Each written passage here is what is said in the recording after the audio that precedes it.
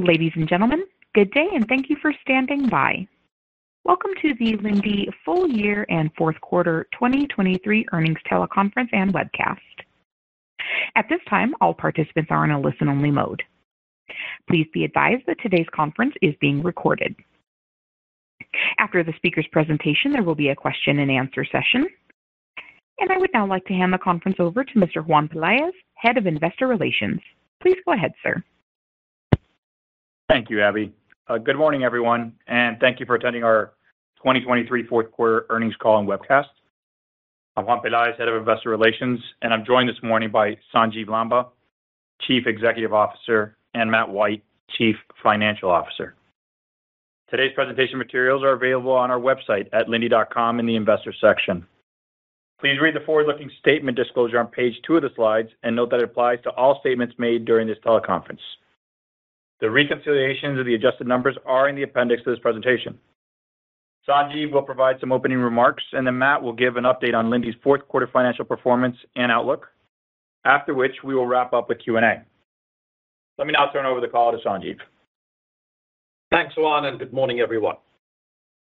By all measures, 2023 was another successful year, thanks to the hard work and dedication from Linde employees around the world. And despite the economic and geopolitical challenges, Linde once again delivered on its commitments with industry-leading results. As I've said before, this doesn't happen by accident. It's a daily grind across the entire organization, underpinned by a disciplined operating rhythm. An important tenet of this rhythm is to maintain a results-driven culture, where we consistently focus on performance metrics that drive shareholder value. Slide 3 provides an overview of those areas I view as critical to running a leading industrial gas company. It starts with people. We have a top-notch team who run a safe, reliable, and efficient industrial gas company. During 2023, we made meaningful progress towards our goal of a highly engaged, diverse workforce and further supported communities we operate in, all while maintaining world-class safety results. I'd like to thank our employees around the world for delivering these results. Supporting the environment is more than just lip service at Linde. We've been working on it for decades. Last year, we reduced absolute greenhouse gas emissions while increasing our active renewable energy purchases by 1 terawatt-hour. It's a good start towards our long-term goals, and I'm pleased to see acknowledgement of this progress in our external recognition. We also position the business for high-quality future growth. The OCI project, with CapEx of approximately $2 billion, will produce 300 million cubic feet per day of blue hydrogen, which will be sold under standard industrial gas supply contracts, while partnering with ExxonMobil for CO2 sequestration. And I continue to be confident about winning new backlog projects in the U.S., Europe, Middle East, and Asia Pacific, worth around $8 to $10 billion in the next few years. Recently, there have been some updates and indeed some confusion regarding the IRA regulations. We've included a slide in the backup to help explain our views. I'm happy to respond to any questions on it, but let me reiterate the key message. We expect future U.S. on-site clean hydrogen projects to primarily leverage 45Q credits, since we have not yet identified any large on-site green hydrogen projects that meet our investment criteria. I expect to see small to mid-sized green hydrogen projects, primarily to serve merchant-type demand, but these will likely not meet our backlog definition. Aside from clean energy projects, we continue to position the base business well, as evidenced by our traditional on-site, merchant, small on-site investments. Indeed, where you'll see we have another new record. Finally, we delivered on the numbers. After all, management's primary purpose is to be a steward of shareholder capital. We've listed a few key accomplishments, but I believe the 4 most important financial metrics to create shareholder value can be found on the next slide. It's easy for management to get distracted by a myriad of financial metrics through which performance can be measured. However, one cannot lose sight of the ultimate objective to increase shareholder value, which can best be represented by total shareholder return or TSR. From my perspective, the best way to deliver superior TSR is to have industry-leading results in EPS growth, operating cash flow growth, operating profit margins, and return on capital. ROC and operating margin demonstrate the quality and health of the business.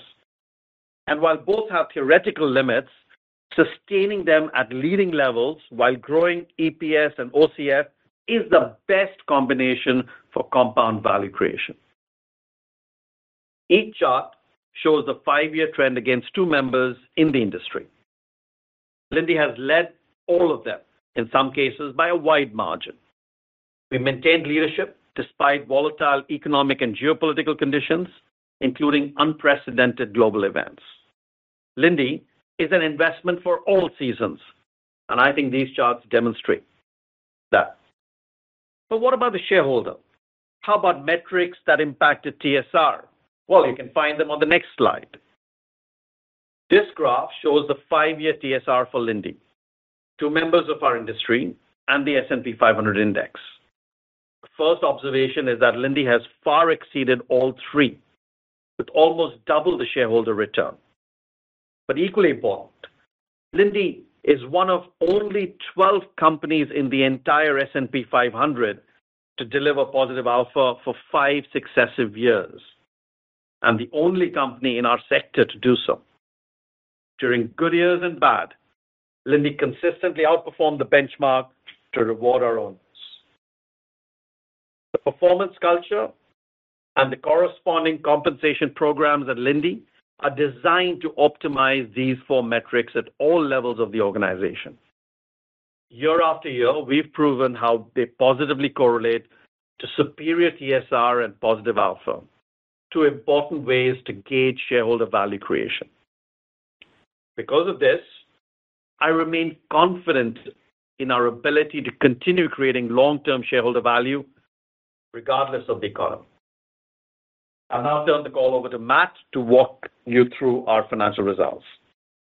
Thanks, Sanjiv. Slide 6 provides a summary of fourth quarter results.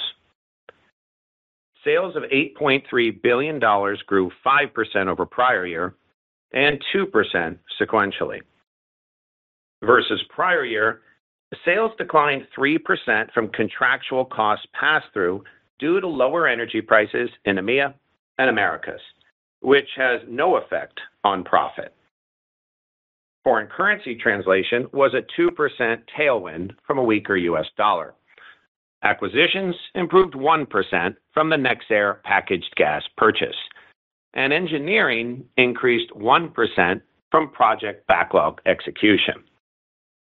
Excluding these items, underlying sales increased 4% from higher prices, which continued to track with globally weighted inflation. Year-over-year volumes were flat, as contribution from the project backlog was offset by softer base volumes, primarily in EMEA. Versus the third quarter, sales grew 2% from engineering project timing. Underlying sales were sequentially flat, as higher prices offset seasonally lower volumes. Overall, economic conditions have been stagnant, as the estimated industrial production growth for our weighted countries was close to 0% for the fourth quarter. Operating profit of $2.3 billion was 14% above last year and resulted in a 27.4% operating margin. Excluding cost pass-through, operating margins expanded 130 basis points from last year, but declined 80 basis points sequentially, driven by EMEA and engineering. The EMEA trend mostly relates to seasonality, but engineering margins are returning to the normal run rate of low to mid-teens % as we begin to lap the impact from sanctioned projects. However, I still expect global operating margins to expand in the future, including 2024. I'd also like to point out a one-time unfavorable impact embedded in this quarter's results related to the Argentinian peso, which devalued over 50%. As a hyperinflationary country, we recorded a charge of $10 million to the Americas operating profit and another $20 million to the interest line, or about 5 cents of total EPS. This impact is not reflected in the sales FX translation summary, as it only impacts other operating income and net interest. We fully expect to recover this over time, as our pricing aligns with the subsequent local inflation. EPS of $3.59 was 14% above last year, as pricing net of cost inflation, backlog contribution, and a lower share count more than offset lower base volumes. The 1% sequential decline was primarily driven by seasonal factors and the devaluation of the Argentinian peso. Disciplined capital management is a hallmark of Linde stewardship, and 2023 was no exception. Return on capital finished over 25% against the backdrop of healthy operating cash flow. Slide 7 provides further detail on full-year capital allocation performance. Operating cash flow of $9.3 billion grew 5% over prior year, despite the significant working capital outflows related to wind down of engineering projects. Most of this has passed, which should enable a future OCF to EBITDA ratio in the low to mid 80% range. On the right, you can see uses of cash, which is consistent with our long-standing capital allocation policy of an underlying mandate to maintain a single A rating while growing the dividend, a priority to invest in projects which meet our criteria, and the opportunity to sweep all remaining capital toward share repurchases. With that approach, we returned $6.4 billion to shareholders in the form of dividends and share repurchases, while investing $4.7 billion back into the business. But investing in the business is much more than just a dollar number. One of the most important responsibilities of management is to ensure capital is invested for an appropriate risk-weighted return. Across Linde, we understand this concept and have integrated it into the culture so our owners can sleep well at night. I'll wrap up with guidance on slide 8. We're initiating 2024 full-year EPS guidance at $15.25 to $15.65, or 8% to 11% growth when excluding an assumed 1% FX headwind. Consistent with prior approach, this assumes no economic improvement at the midpoint. Therefore, if the economy grows, there would be upside, and if there is a recession, we'll take actions to maintain this range. For the first quarter, this translates to a range of $3.58 to $3.68, or 6% to 9% EPS growth excluding FX.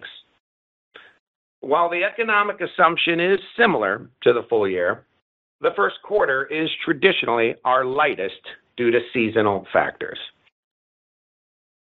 Heroes aren't made in February, so we believe it's appropriate to remain cautious this early in the year. However, regardless of what 2024 brings, investors can rest assured that we will manage what matters most to create shareholder value. I'll now turn the call over to Q&A. Thank you. And if you would like to ask a question during this time, simply press the star key followed by the number 1 on your telephone keypad. If you would like to withdraw your question, press star 1 a second time. And we'll pause for just a moment to compile the Q&A roster. We will take our first question from Duffy Fischer with Goldman Sachs. Your line is open. Yes, good morning, guys. Question just around China, both on industrial and also electronics. We seem to be getting different cross currents from different companies as they report kind of what the outlook is. Could you share with us what you view as kind of the first half outlook for both industrial production, your end markets there, and electronics? Sure, Duffy. Why don't I just start off by a quick reminder that China is about 7% of our total sales and profits, just as a baseline. And that, of course, is spread across various customers and every possible end market that we have. So you would recall we've spoken about China and weakness and slow recovery over there, I think all of last year, in fact. And none of this should really come as a surprise. We've been seeing China being a little bit softer, and we've kind of tracked that for at least 6 to 9 months for now. We've also, as a result of that, taken some actions in the country already, as you would expect us to. So all of that's already in place. Now, let's talk about the outlook for 2024. As far as industrials go, as we said, we've seen a lack of momentum. We talked about it last year. We see the same carry through into 2024 for most parts. I'll walk you through some end markets just to give you a sense of what's going on. Some are a little bit stronger than others, but broadly, I think we don't quite see China recovering at a pace at which we would have expected it to. In end markets, let me just kind of mention chemicals to start off with. They did have a solid Q4. It is, of course, weighed down by the fact that construction is a little bit slower. But all in, the market was in a reasonable shape, and we expect maybe a mild recovery towards the first half of this year, and then maybe a pickup towards the second half. Steel, which is the other major market that we've been talking about, has been shrinking for a while. In fact, crude steel in Q4 shrank about 4%. Some of that was administrative control because they wanted to hold on to their annual capacities, if you will. Don't expect anything to happen on steel. It is really driven around the property market, and the property market recovery is not foreseen in 2024. So we expect steel to just muddy along for most part of this year. Manufacturing generally has been a bit lackluster, but there are some bright spots within that. Automobiles, for instance, have shown some good growth in Q4, up about 17%. EV, a large part of that. Batteries up a little bit as well. Solar cells up a little bit as well. Other than this, I'd say, again, manufacturing has been largely flattish beyond that. As far as electronics is concerned, electronics saw a little bit of a recovery in Q4. Again, remember, the thing to watch out in electronics is less about what is happening on capacities and more about the kind of escalation in geopolitical risk that comes with electronics in China, in particular at this point in time. And again, our view is you will see continued mild recovery probably through the first half of the year, and then the second half, we'll have to just watch and see what happens. Great. Thank you, guys. And we'll take our next question from Mike Leithead with Barclays. Your line is open. Great. Thank you. Good morning, guys. Sanjiv, can you speak to how your helium business performed in the fourth quarter and how you'd expect that market to trend into 2024? So, Mike, there's been a lot of excitement apparently around helium, and I'm just a little bit surprised by that. But anyway, let me just kind of start off by just reminding you again, helium is very low single-digit revenues for Linde. When I look at the market broadly, I see the market more or less in balance across the world. Now, there are some regional imbalances in there. There are some regions slightly short and others that are long. We do see some logistical challenges developing out of the Middle East, shipping in particular, which might impact regional imbalances and exacerbate them a little bit further. As far as Q4 was concerned, we saw very low single-digit declines in volumes while pricing was steady and stable. Again, not worthy of mention. You didn't really hear us mention it anywhere. My expectation on 2024 is helium volumes will kind of remain largely balanced. There'll be markets that are long, which might feel a little bit more pressure. And more broadly, it'll track and mirror what you see on the electronic side in terms of recovery. Great. Thank you. We'll take our next question from Peter Clark with Societe Generale. Your line is open. Yes, good morning, everyone. I want to jump from volumes to pricing, really. You alluded to the fact, obviously, you're tracking the local inflation pretty well. You've got sequential price again. When I do a 3-year stack, Americas actually went up Q4 against Q3. EMEA was flattish, but of course your costs are coming off. I know there's local inflation in there, but as a cost bucket is probably coming off. Just wondering how you see that trending into 24. I'm assuming you're going to say no reason to see any different, but effectively it does feel like the margins are very, very secure here.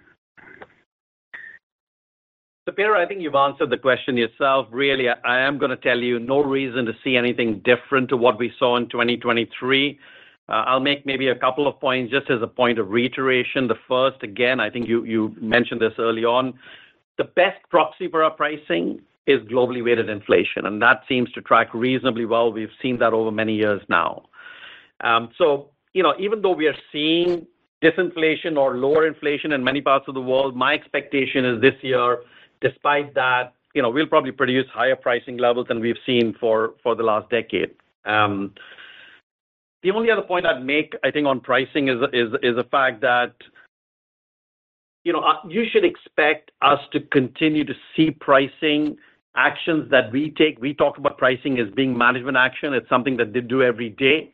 And that process and discipline that follows, I think, is what makes the pricing mechanism so strong and robust for us. You should expect us to see that continue through in 2024, and you should see that reflected in margins, which should continue to see some improvement as we go into 2024. Thank you. And we will take our next question from Jeff Zekauskas with J.P. Morgan. Your line is open. Thanks very much.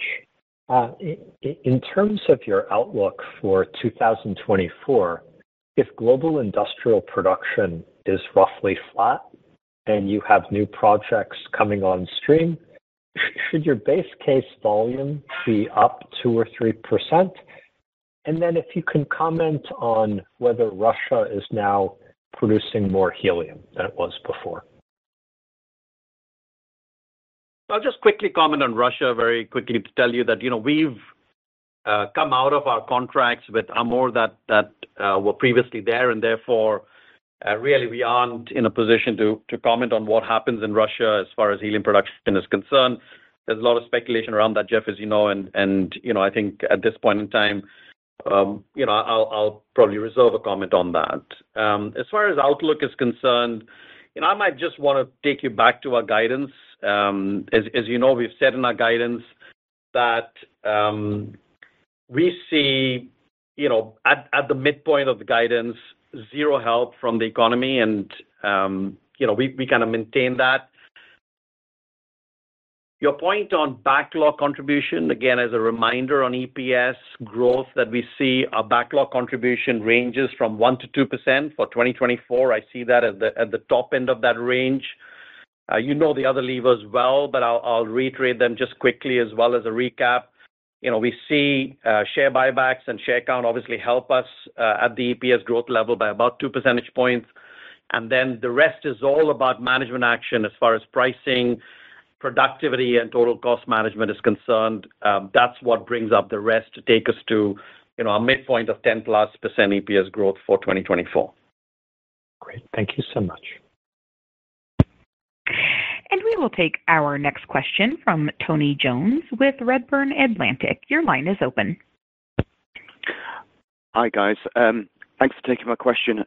In your prepared remarks, you sort of highlighted that large green hydrogen projects are not where you're likely to be, at least for the foreseeable future. Could you just explain why? Is it sort of price your focus on price and long-term take-or-pay contracts, the criteria is not quite as tight. That would be really helpful. Thank you. Sure. Tony, so what we've said very clearly is our belief is that the electrolyzer technology that ensures that green hydrogen is produced, requires a couple of things to happen for it to get to a point where we will see large on-site green hydrogen projects, right? The distinction I'm making here is large on-site green hydrogen projects. I'll talk a bit about the small and mid-sized in a minute. So two things need to happen on the electrolyzer technology. One is that it needs to improve in terms of its reliability and the ability to operate 24/7 if you're going to have a large, green on-site project to serve a large demand pool if needed. The other piece that needs to happen is capital efficiency on electrolyzers needs to improve dramatically to make sure that we are at a point where that becomes cost effective. Ultimately, economics will drive those investments. And at the moment, my view is the electrolyzer technology, particularly PEM, isn't quite at a point where, economics work out in favor of a large-scale point of inflection to green hydrogen. My view, again, and I've said this many times over, so at the point of maybe belaboring the point now, I've said that there's probably a 5 to 7 year window for electrolyzer technology to scale up, both from a technology and a capital point of view, such that we get the reliability and the cost-effective basis on which you'll see large-scale inflection happening. So that's kind of the one reason why we think it doesn't quite make the grade. I do expect, however, in the interim, the 5 to 7 years that I referenced, small and medium-sized electrolyzer complexes to be built, and they will largely serve what we call merchant-type demand, where you have a bit of flex in terms of how much product is available, how much product is provided, and reliability, and so on and so forth. We also see development of liquid hydrogen as an important component, and again, we're excited about this. We're scaling up our technology around liquid hydrogen to make sure that it's there to support this small to medium scale green hydrogen development that we think will happen in this interim period. Great, thanks. That's really helpful. And we will take our next question from David Begleiter with Deutsche Bank. Your line is open. Good morning, and thank you. Sanjeev and Matt, your returns on capital are very, very strong, mid-20s. In contrast, your volumes have been flat the last, 5 quarters. Is there an option to accept some low return but still value-creating opportunities to drive top-line growth going forward? Hey, David, I'm going to let Matt answer this. This is one of his favorite topics. We have a lot of discussion around this. I'll just mention very briefly as a headline, we always look at our investments on an IRR basis to make sure that we don't kind of get caught up in the ROC element. But hey, Matt, why don't you just cover that up? Yeah, thanks, Sanjeev. And exactly, to start off, IRR is the primary criteria for incremental investment decisions. And ROC, as you know, is basically the accounting metric on the back end. And when you think about where our ROC has been, and as Sanjeev mentioned in the prepared remarks, we believe that maintaining an industry-leading and healthy ROC and operating margin while growing EPS, while growing OCF, is the best combination for shareholder value creation and ultimately, relative TSR outperformance. So while there, of course, are theoretical limits, 25% we think is a healthy number. Obviously, the pricing has helped. The non-capital intensity of our growth has helped. We are embarking on a more capital-intensive growth as we look out on some of the energy transformation, and we see that as good growth. It meets our investment criteria. So therefore, I would see the ROC number, yes, plateauing as it is, maybe even declining a little bit, but we view that okay as long as we continue to make the right decisions on IRR, which we feel very confident about. So for us, it's more about maintaining healthy levels and maintaining leading levels while growing the organization. But we're not going to let those metrics of either operating margin or ROC inhibit our decisions for good growth projects. They never will. Thank you. And we will take our next question from Vincent Andrews with Morgan Stanley. Your line is open. Hey, this is Steve Haynes on for Vincent. So I think your sale gas backlog was up a little bit over 10% versus last quarter. And just kind of comparing versus the slide deck, it looks like the manufacturing share of that backlog is the highest it's been in some time. So maybe could you just talk a little bit about how you see your backlog trending over the next few quarters and how that will kind of be spread out over the various end markets? Thank you.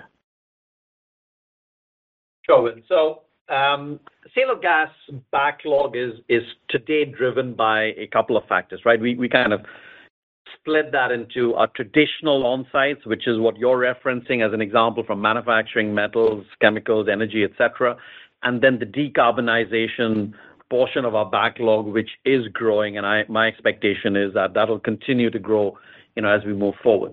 Now, what we are seeing is some overlap in that. So there are chemical companies, obviously, who are looking at decarbonization.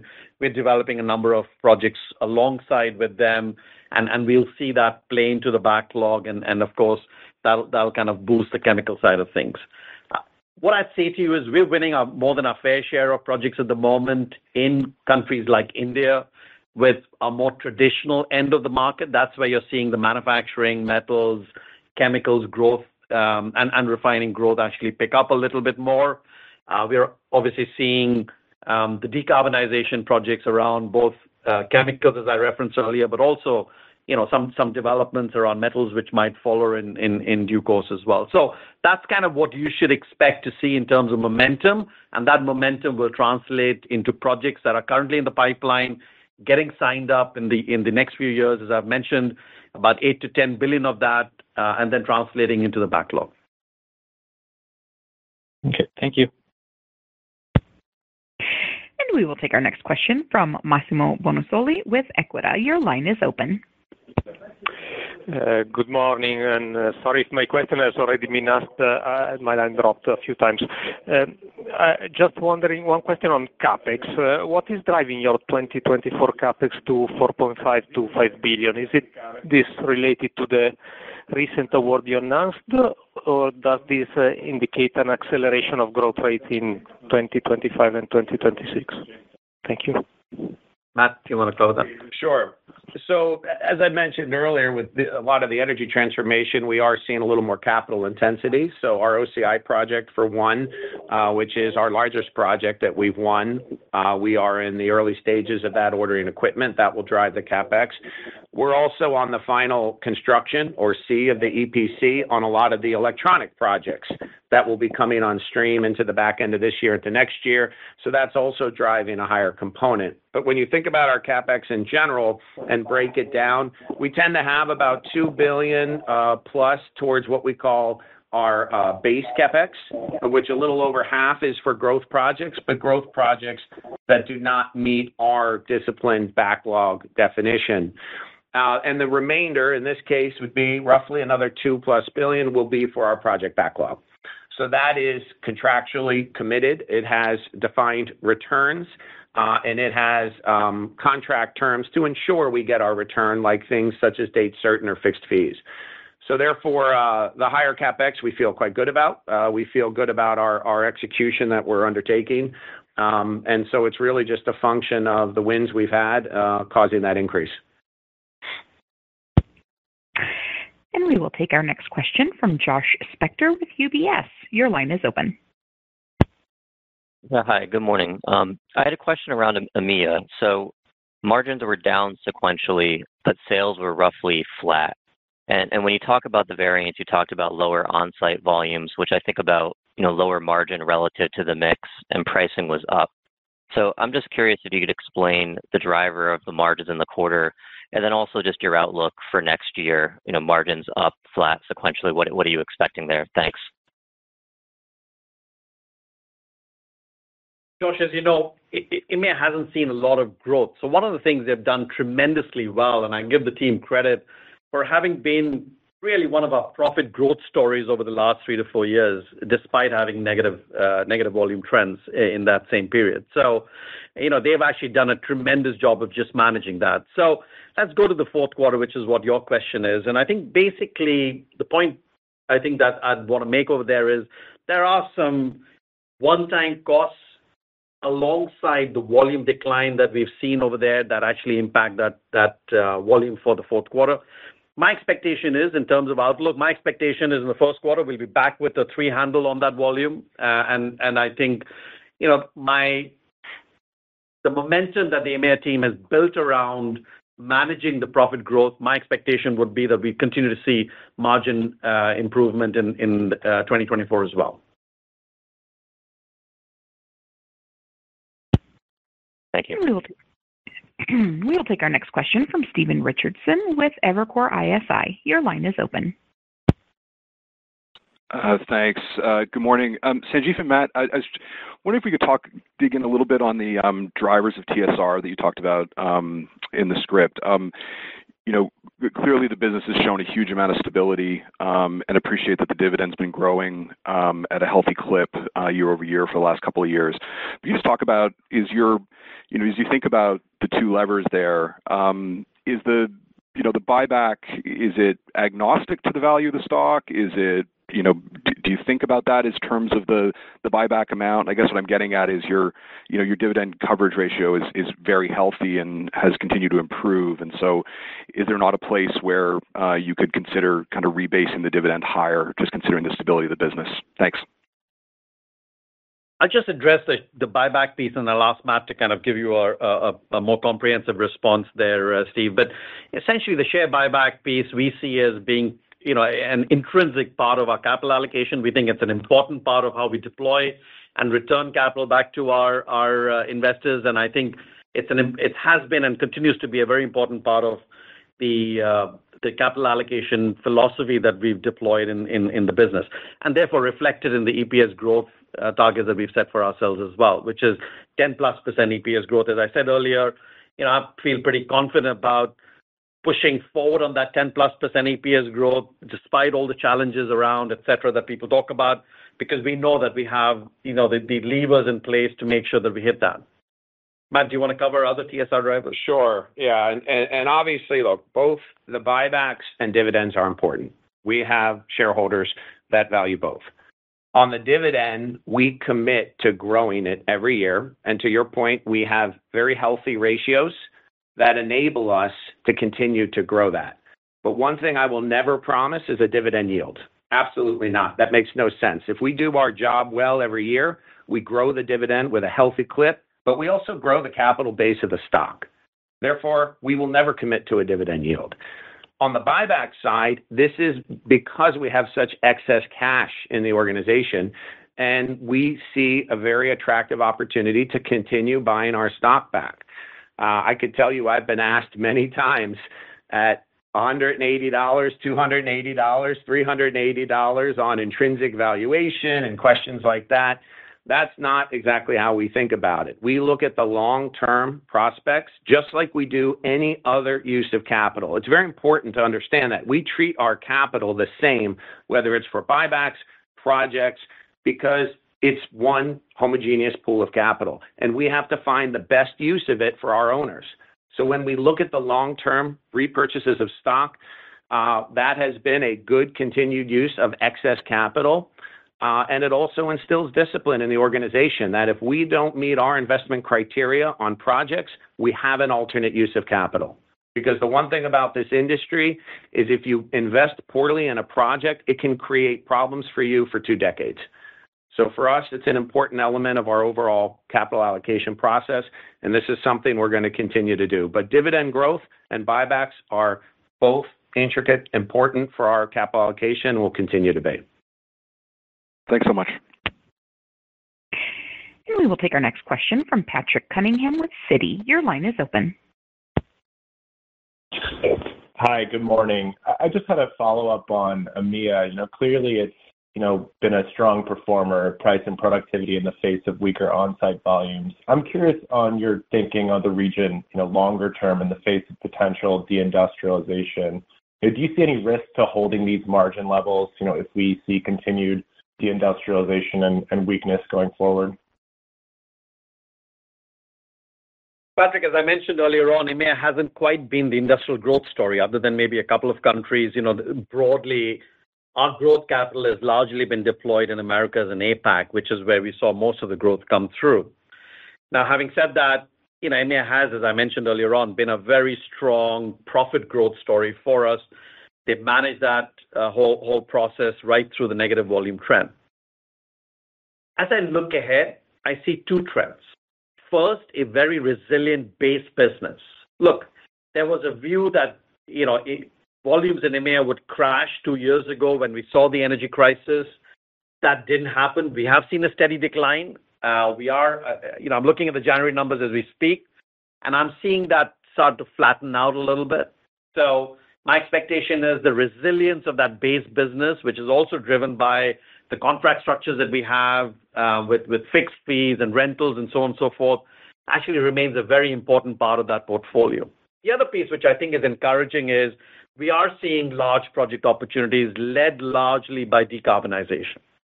The European Union has very complex rules, as you know well, but it has an intent, a very steady and stable intent to move forward with decarbonization and push industries in that direction.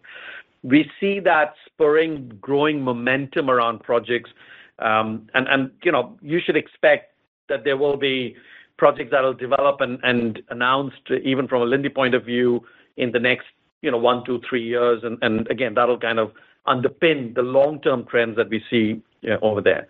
I will end off by just saying that I expect the EMEA market to continue to be an important industrial gas market for us. I don't think that'll ever change, and they will have a strong contribution to make to the EPS growth that we look at. Great. Thank you so much. We will take our next question from John McNulty with BMO Capital Markets. Your line is open. Yeah, good morning. Thanks for taking my question. Sanjiv, you spoke on the IRA bill and kind of your views on the green hydrogen opportunity. Can you help us to think about the types of customers that you're seeing for the liquid green hydrogen and also the types of premiums that they're willing to pay? Sure. So, and that's a good question, John, because the distinction I want to make is I want to just talk about carbon intensity and blue hydrogen to begin with and then transition to green. So my view is large on-site customers recognize the benefits that come from the low technical risk, established references in and around blue hydrogen development. Blue hydrogen is all about using existing natural gas, converting that into hydrogen, capturing the CO2 and sequestering it to enable a low carbon intensity hydrogen to be developed. And we've given the example of Celanese, where we are doing it already at an existing facility, and with OCI project, we will do that as we start that project up in a couple of years. So there's an example of a large on-site customer looking for reliable, with low technology risk option in terms of something that they can then sustain over a 10, 15, 20-year period. So that's kind of the baseline against which I'm now going to reference what's happening with green hydrogen. As far as green hydrogen is concerned, people are increasingly recognizing that the electrolyzer technology is fairly crude, hasn't got the same level of reliability, cost effectiveness, and I think those factors are deterring long-term offtake agreements that will enable green hydrogen to, that offtake agreement will enable the monetization of green hydrogen technology to be more effective longer term. There are small green hydrogen customers, and that's largely built around mobility, where you expect small volumes and you're starting to build an infrastructure and you want to have small volumes feed that infrastructure as it transitions into a kind of larger, broad-scale infrastructure. So I think that's where you'll see most of the green hydrogen. There are some small mandates that countries have imposed in terms of green hydrogen being utilized in some of the chemicals processes, fertilizers, etc. But again, these are really small scale. And the last point I just want to make is I think, people talk about gigawatts as far as, hydrogen is concerned. The reality is, the facility that we are setting up for OCI as an example, or the facility that we set up in Sweeney for Phillips 66, those are both traditional hydrogen with carbon capture sequestration, producing blue hydrogen. They are both a gigawatt and plus. Whereas building a gigawatt facility for electrolyzers just hasn't happened yet. you're building 20, 30, 40 megawatts, which is minuscule in terms of the volume requirements that a typical large on-site customer would typically have. So that scale is what deters the large on-site development. At the moment, that scale of 20, 30 megawatts only allows for some of the developments around mobility and smaller end uses. Got it. Thanks very much for the call. And we will take our next question from Stephen Byrne with Bank of America. Your line is open. Yes, thank you. So in the last 2 years, your sale of plant and your sale of gas backlogs have both roughly increased 50%. Do you expect the latter, the sale of gas, to increase at maybe a faster clip, either by your preference in that you do have benefits in the rest of your business from that, or from the clean energy opportunities presumably would be more in sale of gas? And then just one more for that, $8 to $10 billion that you highlighted, as your pipeline for clean energy. How much of that would be associated with existing customers, where you could either retrofit or expand existing facilities, which could generate an even higher IRR? Steve, so let me kind of provide the headline first, and then I'll dive a little bit deeper. So the headline is, you should expect our sale of gas backlog to continue to grow. And you're absolutely right that the $8 to $10 billion that I referenced earlier on, over the next few years, we will see that translate into projects that go into the backlog. That $8 to $10 billion is probably weighted as far as we're concerned. So clearly, we understand that many of those projects will move forward, some may not. And that's where the opportunity pipeline, which is rich with 200 plus projects that I've referenced a few times in the past, is a good feeder into that $8 to $10 billion, the number that I've talked about. So we should really see that sale of gas backlog reflect those projects moving from an opportunity pipeline into contracts and then being reflected into the backlog number. Your question around incumbency and new projects by default, I'd say to you that mix is a little bit opportunistic. We have made a commitment, you might recall, Steve, from our sustainability side, we've said that we expect to invest about $3 billion in retrofitting and repurposing our existing assets with carbon capture facilities to ensure we capture and condition CO2 to be able to sequester it and convert those facilities to blue hydrogen. That's where most of the retrofit will likely happen. And you might recall when we said that $3 billion number, that was in the context about a pipeline we expected over a decade of $30 billion of investments in the U.S.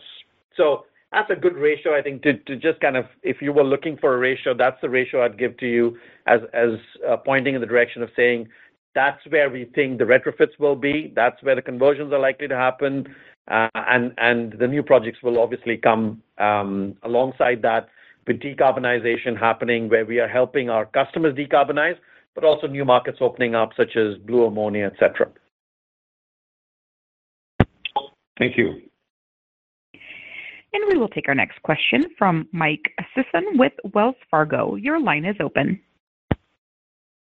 Hey, cheers. Nice quarter and outlook. I just curious, when you mentioned that at the midpoint, you're not looking for much economic growth in 2024. I took a look at your global end market trends. You have sort of 4 greens and 2 yellows. So are you sort of run rating above that midpoint? And I mean, are you seeing more growth now than maybe the midpoint in terms of economic growth? Hey, Mike, this is Matt. So a couple things. I think first, referencing the end markets, to your point, as you know, that includes backlog, price, and base volume. So all 3 of those will influence the growth. As Sanjiv mentioned earlier, the backlog, we'd expect 1% to 2% based on the cadence, and that we feel very confident on, given our contractual terms and conditions. Pricing, I'll hold off separately, right? That we say is based on globally weighted inflation, and so whatever your assumptions are there, we should be able to deliver on. And the remaining being base volumes. And that base volume is where we're taking basically a no growth type assumption in this guidance, the way we're structuring it. Very similar to how we've been approaching the last really 4 to 5 years. So we'll see how it plays out. But right now, that is the sort of underpinnings of what this zero growth assumption means, and it's really around the base volumes as they correlate to an industrial production type metric. Got it. Thank you. And we will take our next question from Lawrence Alexander with Jefferies. Your line is open. Good morning. It's Dan Rizzo on for Lawrence. Thank you for taking my question. I just wanted to check, you mentioned that China is a relatively small part of your business, but you did mention opportunities in India. I was wondering if we should start looking to India as more of a growth opportunity than what people usually look at, which is obviously China. Well, India is an important market for us. We've been in the market for about 90 years, so well-positioned. We kind of lead with strong network density. All of that provides us, in many ways, a unique position to be able to kind of win more than our fair share of the opportunities that we see. India will be an important opportunity for our industry and for Linde in particular. But again, the scale at which China is in terms of the deployed assets on the ground, the capacities that have been built up there, it's a market that obviously will continue to be important as well. So we will be looking to winning more than our fair share in India, which we've been doing in 23 as well, and we look forward to doing that going forward. But we also continue to kind of track what happens in China and make sure that we are getting our fair share there as well. Thank you very much. And we will now take our final question from John Roberts with Mizuho. Your line is open. Thank you. Slide 16 shows food and beverage up 9% year over year. Almost all processed food companies are showing down volume. Could you parse volume and price in the food and beverage market? And is CO2 seeing any price impact from the 45Q? So the CO2 market really is what drives that food and beverage market in particular. I think the food and beverage, as you can imagine, is broken up into food freezing and into beverage carbonation. The CO2 pricing obviously helping and supporting that. There has been a lot of innovation done around food freezing. Linde leads the end market in there. We win more than our fair share. And again, some of that benefit comes through in the growth that we see on that line, in the sales line that you see over there for food and beverage. So I'd say to you that, again, strong performance across food. My expectation is it is a secular growth trend. We call it a resilient market for a reason. My expectation remains that we'll see continued strong growth in that space. Innovation around application development and use of gases for food freezing in particular, I think, are continuing to be a very small important part of that growth story. But beverage carbonation and CO2 pricing obviously helping as well. I'd say to you that we don't see at the moment any linkage between 45Q and CO2 pricing. Longer term, you could have a thesis around that, but for now there is no apparent linkage. And I would now like to turn the call back to Mr. Juan Pelaez for any additional or closing remarks. Thanks, guys, for all your questions. Thank you, everyone, for participating in today's calls. Have a great rest of your day. Stay safe. And ladies and gentlemen, that will conclude today's conference call. We thank you for your participation, and you may now disconnect.